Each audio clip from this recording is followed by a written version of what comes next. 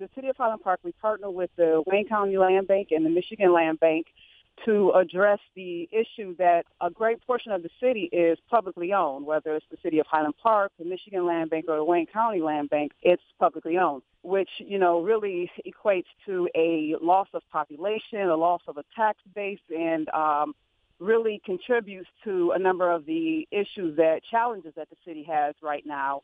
But it also creates an opportunity for us to do some great things in the city right now. So we are seeking developers to submit qualifications and seeing how we can come together and partner with these developers to, get this property back in productive use and back on the tax rolls and people moving, living, working, and playing in the city of Highland Park again.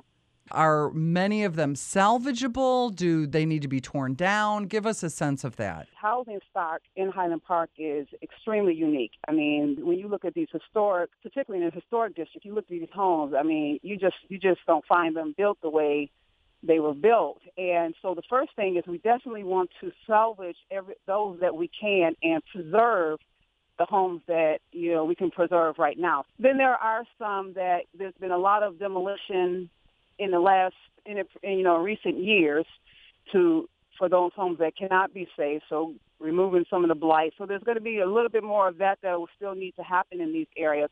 And then the next component would be infill housing, and also there's some opportunities for retail and mixed use.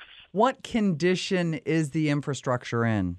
They're right now actually going through a plan in putting together repaving streets as well as updating some of the infrastructure.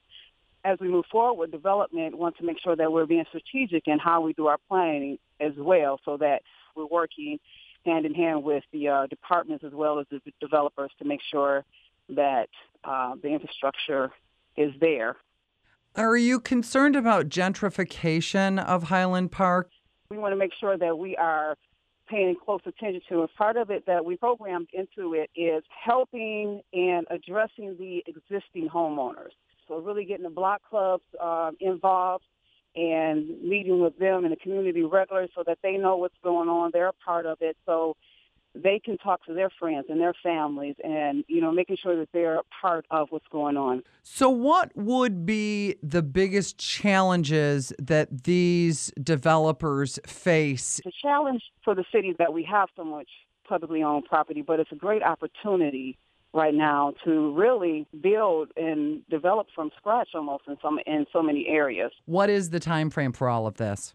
We're really trying to have project narrowed down sometime within this calendar year. So we are looking at an aggressive time frame. That not necessarily means we may have a shovel in the ground. I'm not sure. It depends on how aggressive we can get in securing financing, because that's the other question that I get a lot, how is it going to be financed? Well, we are looking at different, whether it's brownfield, new market tax credits, there's different types of programming that we can use and support in order to help a development move forward. So a lot of what the final products will be or projects will be in different parts of the city will depend on the time frame.